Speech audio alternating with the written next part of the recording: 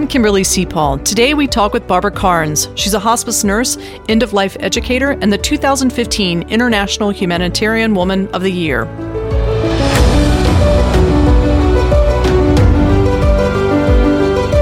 How do we become the architect of our own destiny? Throughout 2 decades of working with the dying, I think I've discovered the secrets to dying well in America. We must learn to build the pathways to our last chapter, to create the blueprints that reflects our individual lives and values.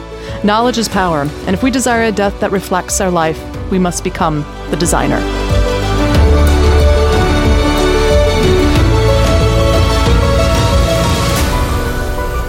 Thank you so much for joining us today. Well, you're welcome. I look forward to this. Well, tell me, as a nurse, how do you find your way to the death and dying industry? I started out as a volunteer nurse at a time when there was no Medicare and we didn't really know what we were doing.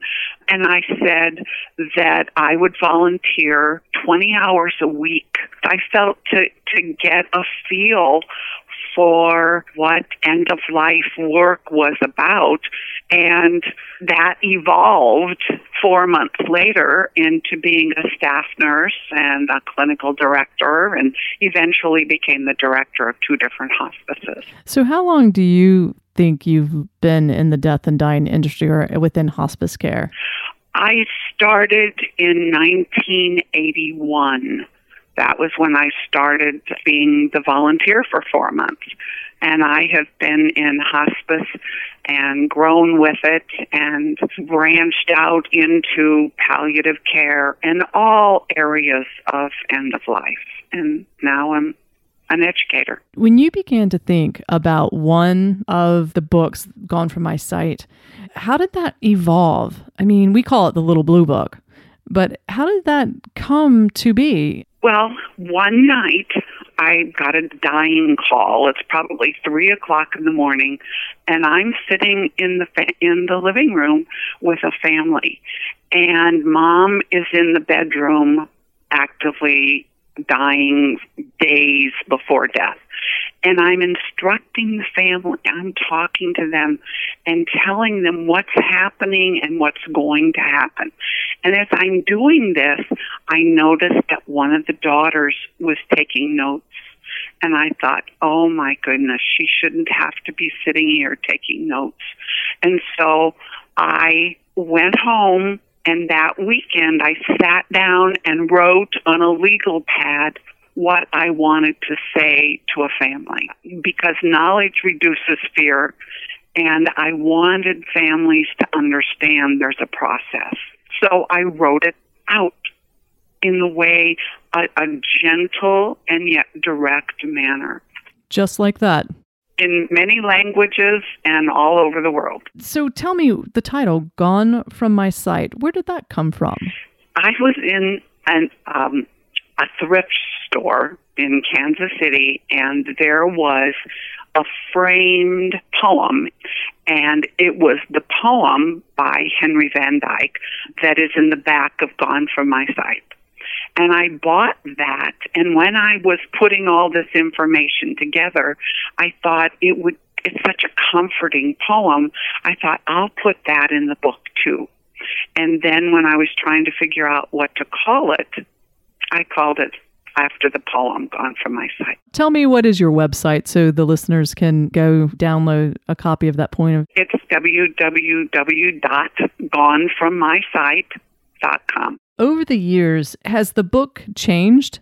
Well, it's interesting you say that, because I just reread the book and I thought, oh my goodness, I would make this more comprehensive. You know, there's a lot in here about the process that's not in the book.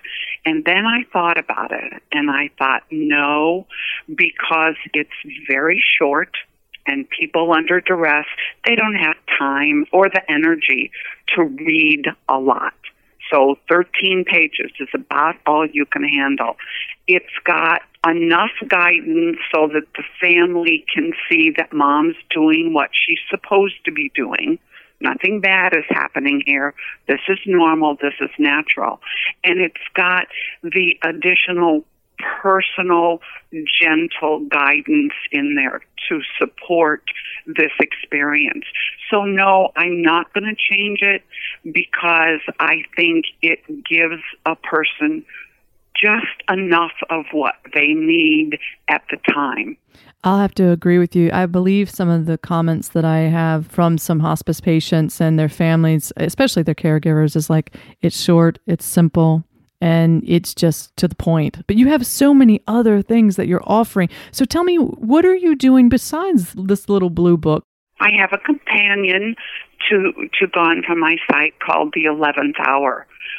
Gone From My Sight tells the family what's happening, where the 11th hour guides them on things they can do and say in those days to hours to minutes before death. And that's the same large print, short, easy to read. So those two go together. I also have a booklet called A Time to Live, which is for the person that has been diagnosed with a life-threatening illness on how to live the best they can within the confines that their body and disease has put them in. And then I have a grief booklet called My Friend I Care, which is a guide to the normal grieving process to help people understand the emotional turmoil that they're going through that grief brings with it. And then I have a 25-minute DVD called New Rules for End-of-Life Care. Taking care of someone at end of life is different than taking care of someone who's going to get better, but most people don't know that. And so I want people to understand the new rules that apply to someone at end of life. But hospices around the country are using it to educate their staff, educate nursing facilities, hospital in-service education programs. But my whole focus is education, is end-of-life education, as is yours. You know, everyone dies. Everyone's going to die someday, and yet most of us are so unprepared for that time when it comes for us or for someone that we love and care about, where if we know ahead of time what to expect, have our advanced directives in place, we will be better prepared and able to have a meaningful experience. You know, I'm sure you've seen people that weren't educated about what is about to occur and then those who are. What's the difference? For most people, they're not prepared. And so they're using this guideline of what we do medically for people who are going to get better. And so that often creates discomfort and suffering for the person that's dying, because if we don't make our wishes known ahead of time on the kind of medical care we want at end of life, then you will die the way the medical professions want you to die. And most people want to be at home in bed with their cat on the bed. You know, they don't want to be in a hospital hooked up to a ventilator and all of that. And so if we educate people ahead of time on choices that can be made, then they will have a better dying experience, a more comforted one. Do you think we are getting better at the dying process in the healthcare industry as people are facing their own end of life? Do you think we are making improvements in the healthcare industry? Oh, that's a loaded question. Yes, it is. When I started in hospice in the early 80s, end of life was outside of the medical model. Hospice came to be because the needs of the dying were not being met in hospitals or in our medical model. Today, hospice has been absorbed into the medical model. And as a result of that, end-of-life care has become more medicalized. And I am uncomfortable with that. I think dying is not a medical event. It is a social, communal event, and that we need to focus on that. Yes, Physically, we deal with pain management, comfort management, and hospice is very good at that. But we have, with Medicare hospice, it's become a lot about regulations and protocol, and in the midst of all that, the actual patient and family is getting less attention. That's my problem. I think you address an issue that hospices and hospice organizations sometimes scratch their head, because the window of how you become a hospice patient and get these additional services because of the regulations, it's becoming smaller and smaller. Are we serving the communities that we're in? Are we doing a disservice? I hope palliative care saves some aspects of what hospice originally intended to become. Well, I'm hoping that there is enough of us educating the community, and if we can get people to say what they want, then the healthcare industry will follow through and provide what they want. I think that the community is an element to changing the healthcare system as well as physician behavior. When you have an individual as a payer source, you're treating and they're demanding certain things. That's how you change the healthcare system, and that's how the baby boomers did it in the birthing process. And I'm hoping the baby boomers are going to do it in the death and dying process. What do you think? I hope so too. And that's where our focus, now we have end-of-life doulas, we have, as you said, palliative care. We're having much more of a conversation about end-of-life. And the more conversation we have about it, the more knowledge and the more awareness everyone is going to have. And with that, they're going to start speaking up and saying, here's what we want, and changes will be made. I hope so. Fear has been a part of the hospice industry for years. We all know it's our destination. Why do you think individuals fear death? I think that every single one of us are going to be afraid when it comes time to die, because we haven't done it before. No matter what your religious belief is, your spiritual belief, it's an unknown. And anytime we face the unknown, we're going to be at least frightened, if not downright terrified. So it's normal and natural to be frightened. What we look at is the degree of that fear, so that if we can teach the normal, natural dying process. And I say there's a process to dying, and people don't know that. Most people don't know it. What I want you to think about is there's really just two ways to die. You either die fast, you get hit by a truck, you have a heart attack, suicide, you're alive 1 minute or dead the next, or you die gradually. And gradual death is old age or disease, and that has a process to it. If it didn't have a process, if it just happened, it would be fast death. So in understanding the process that with disease occurs months before death comes, if everyone can understand that process, then you're going to get better end-of-life care, because people will recognize, here's the process.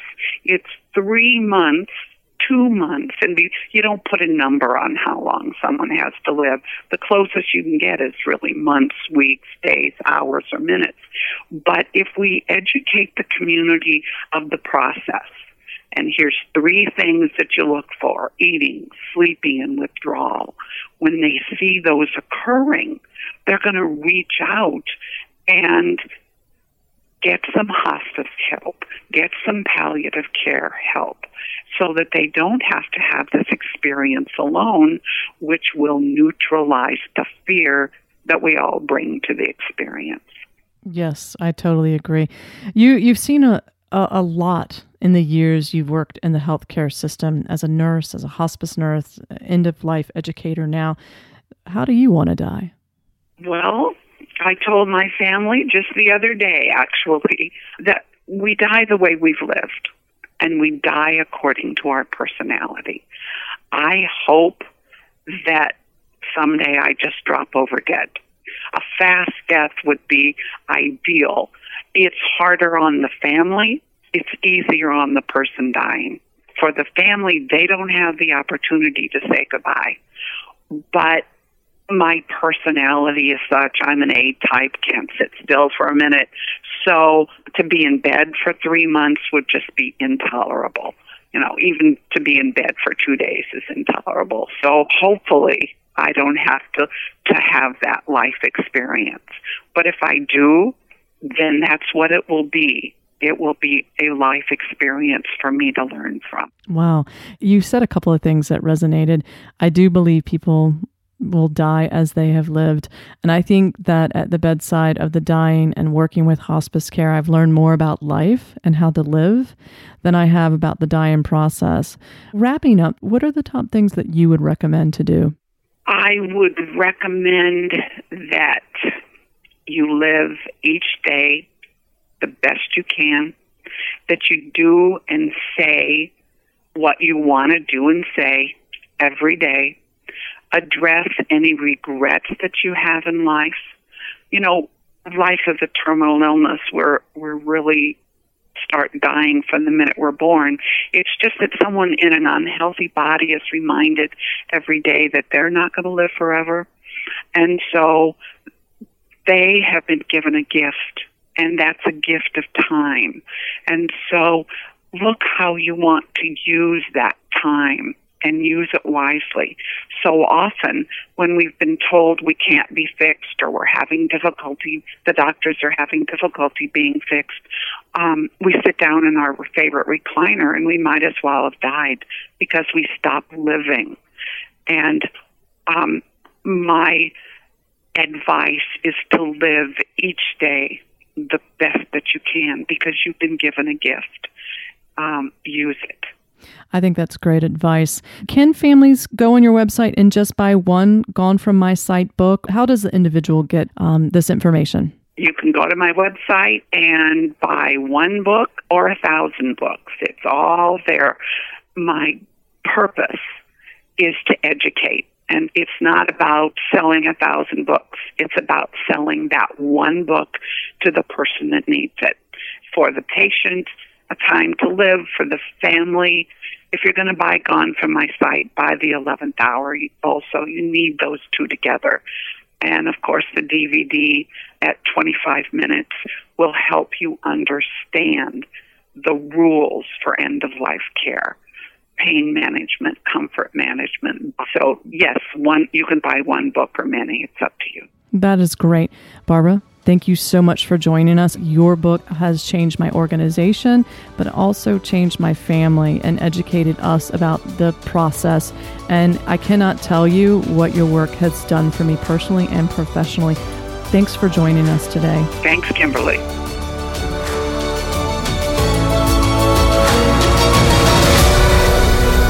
Thanks for joining us today. And remember, you're the designer.